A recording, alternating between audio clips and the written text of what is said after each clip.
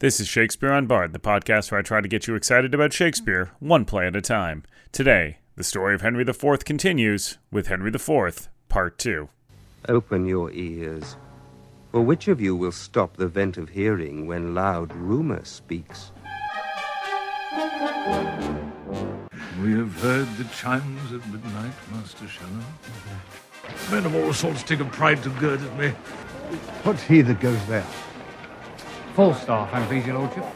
He that was in question for the robbery? He, my lord.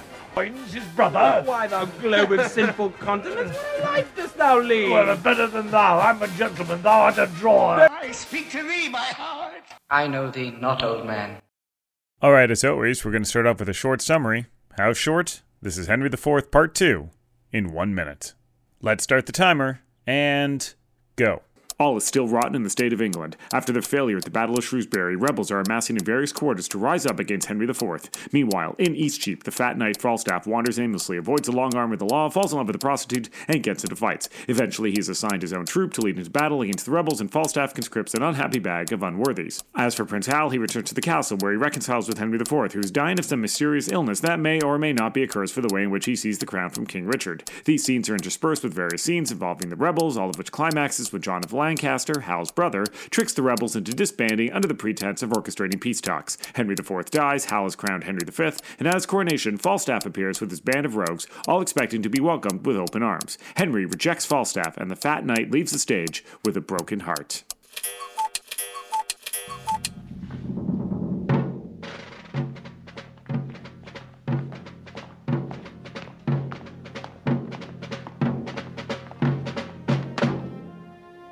Writers always take risks when they attempt the Herculean task of telling a story over multiple installments of their chosen medium. The greatest challenge, of course, is to make each installment a successful story that can exist on its own. In television parlance, this is the standalone episode that isn't dependent on awareness of the show's larger mythology. Now, television has been doing this for years. Hollywood has been attempting to do it for a few decades, while literature has been successfully trying it for a century or two. Theater, meanwhile, has been giving us multi-part epics since at least the ancient Greeks, when Sophocles gave us the Oedipus trilogy and Aeschylus gave us the Oresteia. It's a difficult endeavor, and Shakespeare, to his internal credit, was braver than most when he tried to tackle a multi-part epic right out of the gate. This, of course, was his early quartet of plays about the War of the Roses. As we saw there, only one, Richard III, truly succeeds. With his second quartet, however, he managed the inverse. Of the 4 plays that comprise the Henriad, 3 are magnificent: Richard II, Henry IV Part 1, and Henry V. They all remain a trio of theatrical gems, rarely rivaled in the canon. Henry IV Part 2, on the other hand, is the sad outlier, a messy and weak play that no theatrical producer would ever produce on its own. When it is produced, it is always done in conjunction with its predecessor, making the play the theatrical equivalent of your favorite comic book sidekick. It is something that never branches out on its own.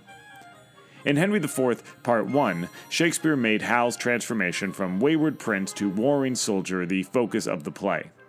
Rather than continue the story and show the final shift from soldier to king, Shakespeare turned the spotlight onto that fat-headed knight, Sir John Falstaff. Possibly Shakespeare was driven to do this by Falstaff's popularity, possibly he ran out of historical events and needed to come up with something for audiences to watch while we waited for Henry IV to die. Whatever the reason, he made a critical mistake. Falstaff, as we saw in Henry IV Part 1, is only magnificent insofar as what he helps reveal about Hal. Some are born great, and some have greatness thrust upon them, as Shakespeare tells us in Twelfth Night, but I'd add that some are simply born to be secondary characters. If Henry IV Part 2 comes across as a theatrical sidekick, it's probably because a sidekick is the focus of the play. There are 2 plays that make Falstaff the hero, Henry IV Part 2 and The Merry Wives of Windsor, and both have gone down in history as misfits of art. This is owing to Falstaff himself, who is essentially a villain who desires things for his own selfish ends. Richard III and Iago are villains too, but they are competent ones, which is what gives their plays a certain amount of fire. They want evil things, and they have the intelligence to achieve them. When a character says they want to rule the world, and we as an audience can see that they actually have the power to do it, their story suddenly becomes gripping. But Falstaff, while always the most arrogant person in the room, is also one of the most incompetent. His needs are always vain and selfish. In Henry IV Part 2, he wants to avoid responsibility for his crimes and inveigle himself with the king. In The Merry Wives of Windsor, he wants to sleep with 2 married women. No one on stage is ever fooled by his efforts, and no one in the audience ever thinks that he's ever going to succeed. The result is a pair of plays which lack tension. This is why both Henry IV Part 2 and The Merry Wives of Windsor remain such problematic works of art. The Merry Wives of Windsor, for reasons that will be discussed in another episode, can be easily forgotten by all those who wish to. The same cannot be said for Henry IV Part 2. For one, it has an important place in the narrative of the Henriade. It is the bridge between the events of Henry IV Part 1 and those of Henry V. But the play also has the frustrating attribute of having just as many good points as it does bad.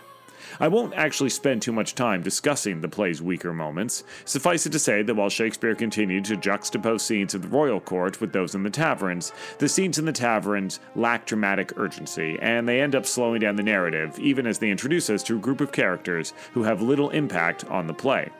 The play is also poorly structured, with Hal, ostensibly our hero, not appearing until the middle of Act 2. There's a character called Ned Point, who seems to be Hal's confidant, but he completely disappears long before the play ends, and the story lacks a central antagonist. There's a whole bunch of rebellious lords and bishops running around, and it's very easy to confuse them all, and in any case, they're all defeated, with no one ever lifting a sword.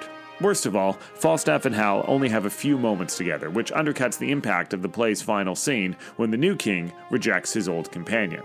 Now, these failings are why the play does not work as its own theatrical entity, and yet the play still has a few strong points, especially when it's considered entirely as a companion piece to Henry IV Part 1 and Henry V. Henry IV Part 1, as we learned in the last episode, is a play about fathers and sons, and Henry IV Part 2 attempts to move it in the same direction. Shakespeare continues to juxtapose Hal's 2 father figures, as both Falstaff and Henry IV reckon with old age and obsolescence. Falstaff, aware of his age and perhaps sensing that he is in the process of losing Hal, bemoans to Judge Shallow that, quote, "We have heard the chimes of midnight," end quote. He also confesses his fears to Doll Tearsheet, the prostitute who he loves. Thou dost give me flattering busses. By my troth, I kiss thee with a most constant heart. I'm old. I love thee better. Henry IV, meanwhile, is also aware that time is not his friend. The real Henry IV suffered from some sort of disease that has been debated for centuries, with historians suggesting everything from strokes that affected his mental state to some sort of skin disease that his contemporaries called leprosy. From Shakespeare's standpoint, the nature of the illness isn't half as important as its symbolism. The manner in which Henry took the crown remains a running theme in the Henriade, and his illness can easily be seen as a punishment for his actions. Henry himself seems aware of this. "Uneasy lies the head that wears a crown," says Henry as he wanders the halls of the castle plagued by insomnia. Not long after, he brings up the day that Richard II resigned and warned Henry of the animosity that was to come. But which of you was by when Richard, with his eye brimful of tears, then, checked and rated by Northumberland, did speak these words? Now proved a prophecy, Northumberland, thou ladder by the which my cousin Bolingbroke ascends my throne. Though then, God knows I had no such intent, but that necessity so bowed the state that I and greatness were compelled to kiss. The time shall come, thus did he follow it, the time will come that foul sin, gathering head, shall break into corruption. So went on, foretelling this same time's condition and the division of our amity.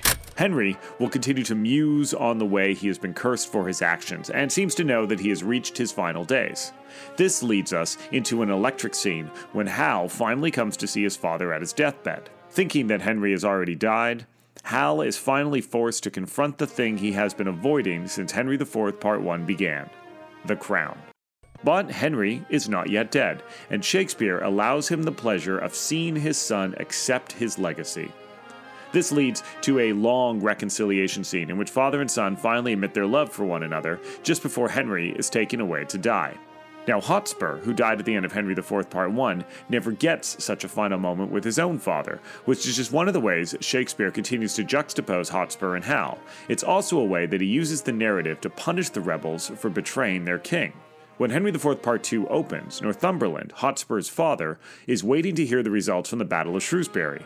Here's what he, and we the audience, hear when the play begins. Noble Earl, I bring you certain news from Shrewsbury. Good and God will. As good as heart can wish. The king is almost wounded to the death, and in the fortune of my lord your son, Prince Harry, slain. From a theatrical standpoint, this is a grand beginning, as it subverts the audience's expectations. It asserts a history contrary to the one we know, and so it immediately grabs our attention. Of course, the Lord is just repeating rumors. He'll know the truth soon enough, and so Northumberland will have to face the truth. Because he didn't send his troops in time, his son, his favored son, died at Shrewsbury. Hotspur is dead, and now his father is ready for vengeance. Northumberland is so convinced of his need to avenge Hotspur's death that he almost ignores the pleas of Hotspur's widow. Now, in Henry IV Part 1, Kate Percy's passion for her husband was something which helped set Hotspur apart from Prince Hal. Hotspur had a woman who loved him, Hal did not. Now, that passion causes her to both eulogize her husband and blame her father-in-law for his death in the same fantastic speech. Oh, yet for God's sake, go not through these walls. The time was, Father, that you broke your word, when you were more endeared to it than now, when your own Percy, when my heart's dear Harry, through many a northward look to see his father bring up his powers, but he did long in vain. Who then persuaded you to stay at home? There were two honors lost, yours and your son. For yours, may the God of heaven brighten. For his, it stuck upon him as the sun in the grey vault of heaven, and by his light did all the chivalry of England move to do brave acts. He was indeed the glass wherein the noble youth did dress themselves. He had no legs that practised not his gait, and speaking thick, which nature made his blemish, became the accents of the valiant. For those that could speak low and tardily would turn their own perfections to abuse to seem like him.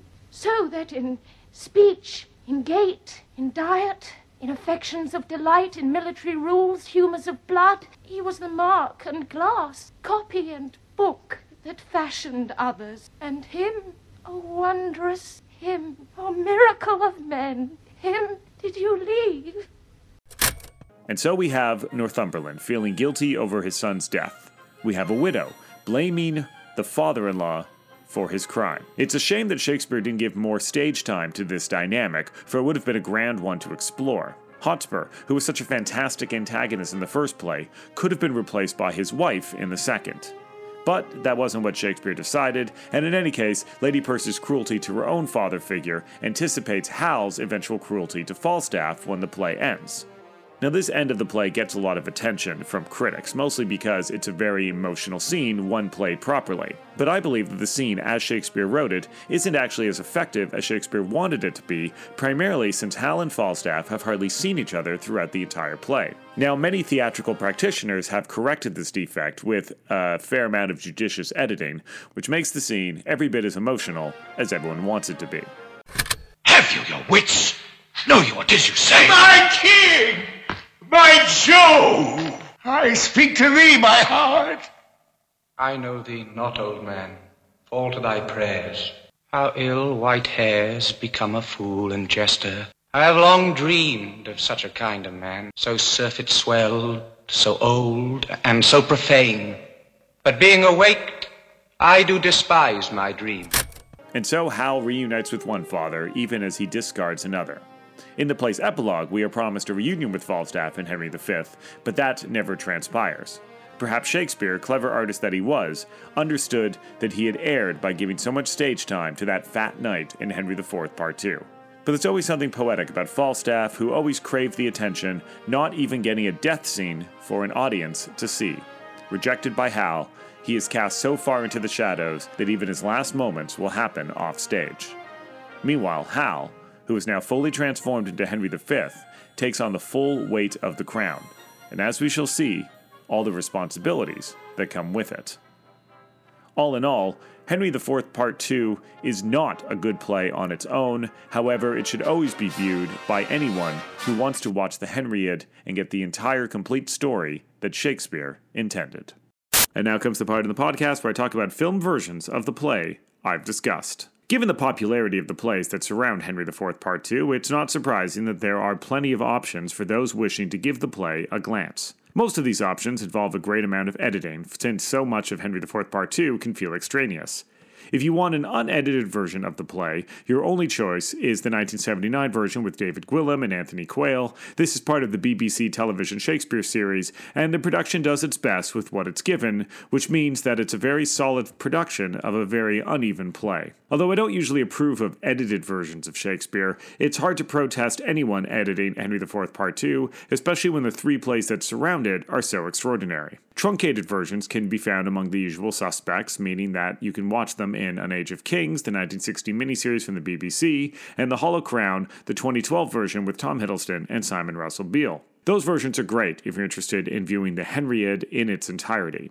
But for those interested in only Henry IV, or more specifically only in Falstaff, then you should turn your attention to Chimes at Midnight, Orson Welles' 1965 film, which retells the Henriade entirely from Falstaff's perspective. That villainous, abominable misleader of youth! Falstaff! Sweet Jack Falstaff, kind Jack Falstaff, true Jack Falstaff, valiant Jack Falstaff! Incorporating text from the entire Henriade, as well as the Merry Wives of Windsor, the film features Welles as the fat knight, who is more or less the perfect choice. Falstaff is a fallen idol, and Welles, by 1965, was much the same. No longer the lean and handsome man of his Citizen Kane days, Orson Welles had become every bit the behemoth that we imagined Falstaff to be. He was also living in the twilight of his career, which no doubt is what gave his interpretation of Falstaff such pathos. Given that Welles, like so many Bardolaters, believed Falstaff was the greatest character Shakespeare ever created, he spends a lot of time with the text of Henry IV Part 2. Since other adaptations, like The Hollow Crown, are interested in telling Hal's story, they tend to cut Falstaff's extraneous bits. Welles did things the other way around, giving Falstaff an eternal place in the spotlight. So if you're part of that multitude who really love The Fat Knight, then this is the movie for you. The film has achieved something of a cult following over the years, and finally was released as part of the Criterion Collection in 2016, which means it's now widely available. It's also available to be seen on Filmstruck, the new streaming service from Criterion and Turner Classic Movies. I'll leave links to everything, as always, on the show page. Well, that's it for Henry IV Part 2. Next up, we take one last look at Sir John Falstaff, with the only one of Shakespeare's comedies to be set in merry old England. It's The Merry Wives of Windsor. Thanks for listening to Shakespeare Unbard. For more information, please visit the show page at www.joelfishbane.net/ShakespeareUnbard. And hey, while you're there, why not check out the other things I do with my time? You can get information on how to get your hands on my novel, The Thunder of Giants. Published by St. Martin's Press, it's a book about two 8-foot-tall women who spend a great deal of time trying to survive in a world too small to contain them. Thanks for listening to Shakespeare Unbard. 16 plays down, 22 to go. Will Shakespeare as a play. Let's go and cough through it.